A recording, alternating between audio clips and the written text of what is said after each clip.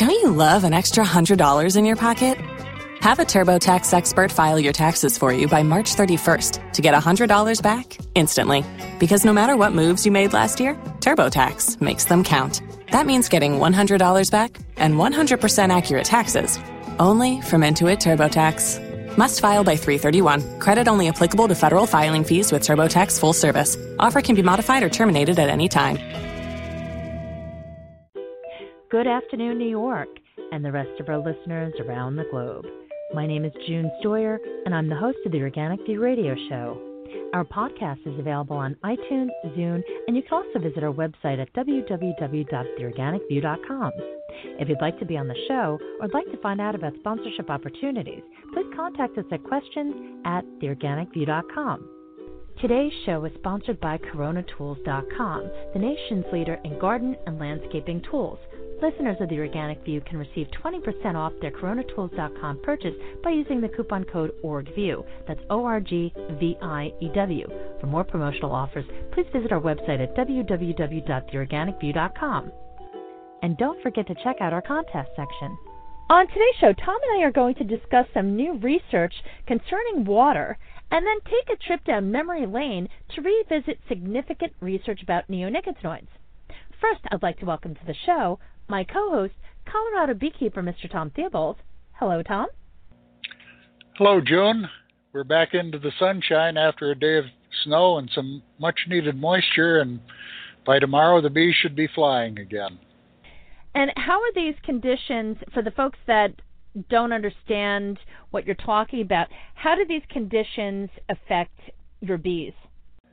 They're really pretty resilient at this time of the year. If they built up a reasonable population, these cold nights, they just cluster. They maintain a warmth in the cluster, and if it warms up enough during the day, about 50 degrees is the break point. If it's sunny and 50 degrees and calm, they'll begin flying, and the warmer it gets, the more active they become. So they can get through these changes in spring weather quite readily.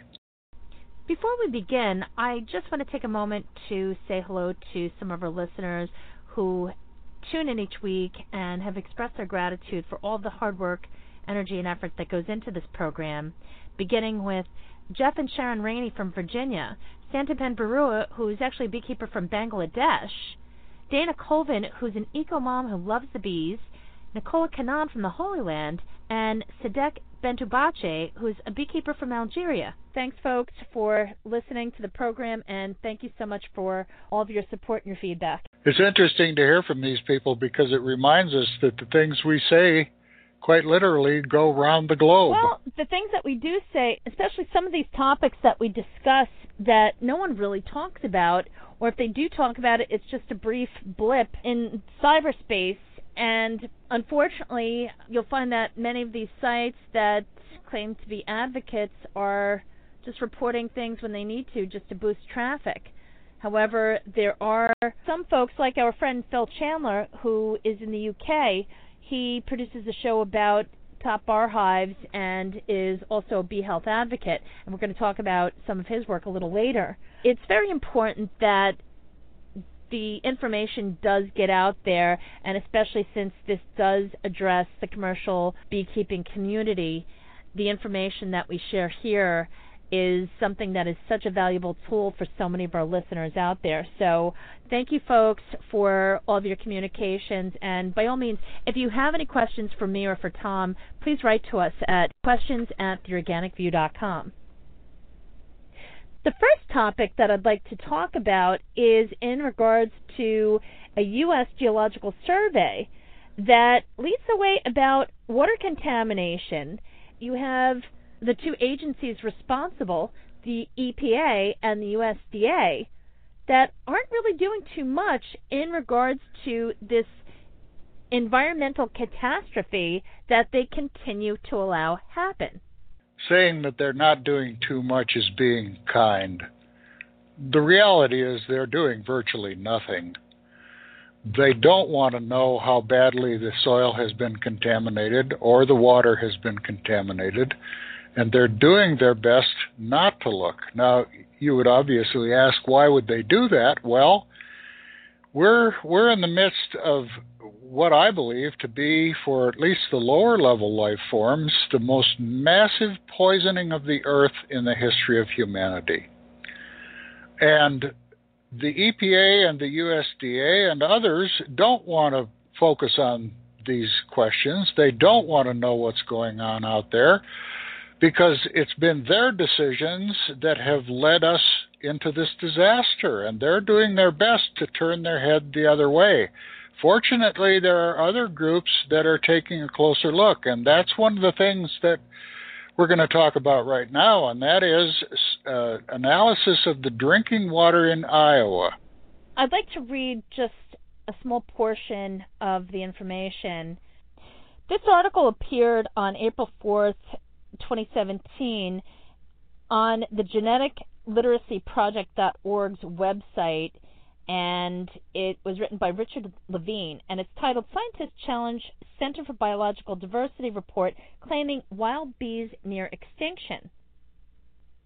The report in question was released by the Center for Biological Diversity in early March, titled Pollinators in Peril, a systematic status review of North American and Hawaiian native bees.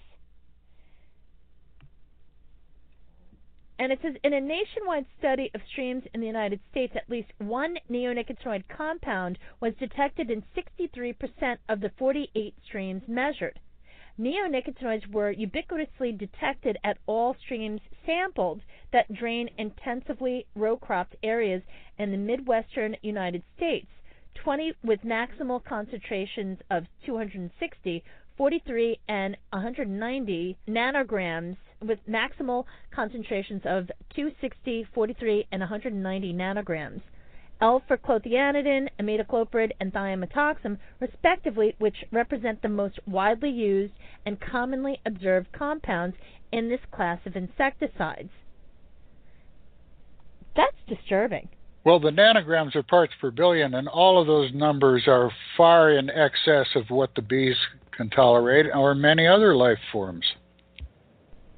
Well, this is something that we've been talking about for how many years, Tom? Well, it's been 6 or 7 years that we've been talking about this, and we've been done this program on a weekly basis for 3 years now, perhaps? More than that. We've been doing this program for about 5 years, I do believe. Really? Time flies when you're having fun. Doesn't it? But this research proves what so many scientists have been saying for how many years now.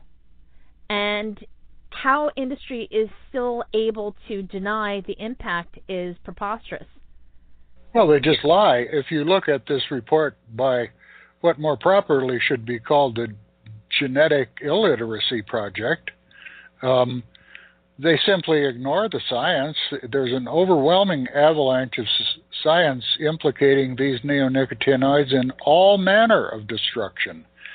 And these pro-chemical articles just ignore the science and, in many cases, just flat out lie. Once again, this is something that has been talked about for the last several years. And the fact that you have this type of contamination, it's an outrage. EPA and USDA should be doing something instead of waiting to hear what industry has to say. It's very clear that they take the lead from industry. I just hope that this interview doesn't get censored because of what we're saying. And I will say that the interviews that were censored were re-released, so thank you to the folks at YouTube.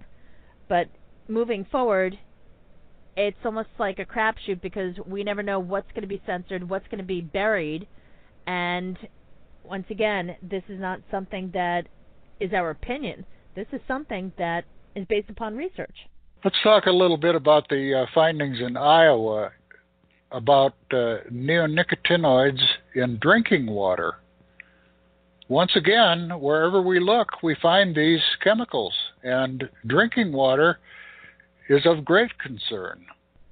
Well, Tom, can you explain what the sublethal effects of neonicotinoids are for our listeners that may be new to the whole subject or might not have remembered for some reason? Well, I'll do my best. The science that we have before us tells us that These chemicals target synapses, of which insects have a large number. Mammals, including us, have relatively few. But the research also shows us that there is no safe dose because the effect on the synapses is cumulative and irreversible. So the question is, if it has a ready effect on the insects, what's the latency for mammals, for human beings? How long do we have to be exposed to these, and at what level, before we begin to see the health consequences and the neurological disruptions? And are we beginning to see some of those indicators already? Some of the science would suggest that we are. And then there's the dose-time ratio, which was conducted by Dr. Hank Koenigke's. I don't know what year he published it, but it's been a number of years now. And that research has never been negated. And the bottom line is, once a certain ratio, once a certain dosage has been reached, death is imminent. So we're starting to get to that very scary point, Tom, where it's in the water. It's evident that it's in the water. And so I guess the next thing that we're going to start seeing is the human health impact on a wide scale. Not on a small scale, but on a wide scale, because we need water to live. Well, the dose-time ratio raises some perplexing questions. And one of the things that it says is, let's just take an arbitrary number of 100.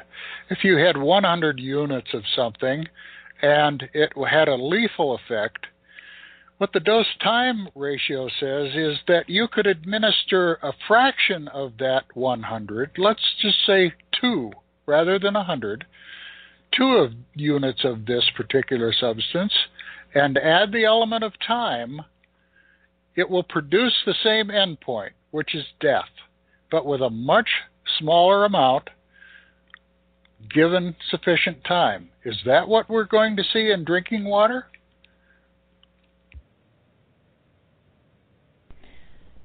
Unfortunately, that's exactly what we're going to be seeing, but once again, we need the science to show we need the science to prove it, to prove that X number of people must die, and that's the case with anything, whether it's putting in a stop sign, stoplight, changing a law, whatever the case may be, a number of people must die in order for the change to take place, and that seems like a very grim reality, but that's how it is. Well, we can't rely on death to justify the science. The science is clear.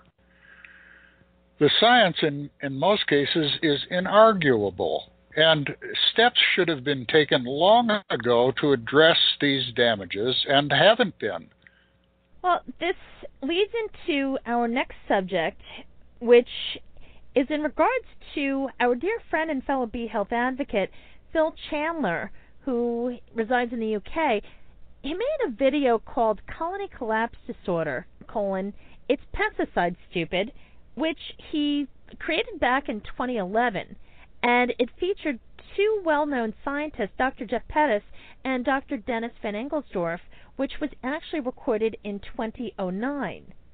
Here's some of the key points, and these are direct quotes. Dr. Van Engelsdorf said, "We're finding that virus levels are much higher in CCD bees, but we are not finding a consistent virus or a consistent pathogen. Something is breaking down their immune system so that they are more susceptible to disease." And then Dr. Pettis said, "We exposed whole colonies to very low levels of neonicotinoids in this case, and then challenged bees from those colonies with nosema, which is a gut pathogen. We saw an increase in nosema levels in direct response to the low-level feeding of neonicotinoids as compared to those we fed normal protein."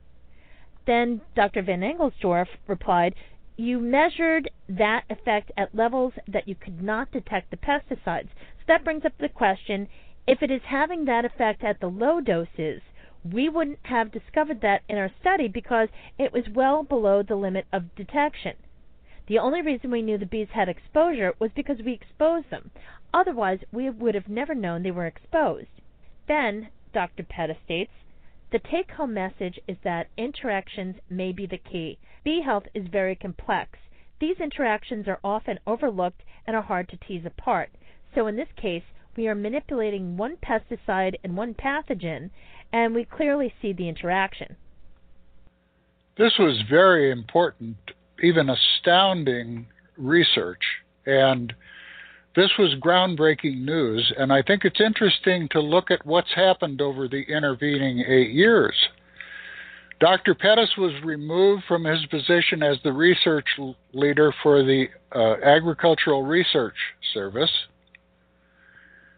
and Dennis Van Engelsdorp was given an assistant professorship at the University of Maryland and the Bee-Informed Partnership, and has been very careful to direct the attention toward mites. He's singing the mantra of the corporate world, which is, it's the mites, it's the varroa mites, and has very carefully avoided the pesticide issue. So where are we 8 years after this interview? Well, Pettis is working for a Swiss university, I believe, and Dennis Van Engelsdorp is making excuses for the chemicals, and the beekeepers are in worse condition than they have ever been, and no progress has been made. Unfortunately, I don't think that much progress is going to be made. Well, we have to. The beekeepers can only hold out for so long, and if we can't keep the bees alive, we don't have a beekeeping industry, and we need to face these problems of environmental poisoning head on, and we're not. I agree with you, Tom, but once again, this is why we do the show that we do each week. So, Tom, thank you for joining me today. And, folks, by all means, say something. Write to your elected officials. Write to your congressmen. Write to your senators. We need to do something to protect our bees as well as our other pollinators. Well, Tom, thank you for joining me today. And, folks, next week, Tom is going to hit the road with Miles McGahee as they take their annual trip to California. This is an exciting time of the year. We're going to California to the Conan Company, where we will be doing what's called shaking bees, filling packages with 3 pounds of bees in each package and a new queen. I try to explain it to people, and I find it's easier if I kind of put it in the ranching context. These are like calves that are being brought back to Colorado to replace the losses that ranchers have experienced and repopulate the herd. These packages will be the beginning of new colonies of bees, and typically it would take a year for them to make their winter stores, and then the following year, if they survive, they will come online as producing colonies. Miles and I have made this trip every year now for several years, and it's always a very tense situation. Moving bees is like hauling ice cream. It's a very perishable commodity, and we have to be very careful, and we're on pins and needles until we finally bring them here to Colorado healthy and alive and get them into the hands of the people who are buying them. So we'll be off Sunday, gone for a week, and we hope to do an on the road as we travel out to California and back again. I'm sure it's going to be very exciting. It always is. Folks, thank you so much for tuning in, and I wanted to quickly mention just one more shout out to Bill Castro, who's down in Maryland. He always has something pleasant to say about all the work that we do, so thank you so much, Bill. Folks, thanks for tuning in. This has been June Sawyer with the Organic Bee Radio Show. Have a great afternoon.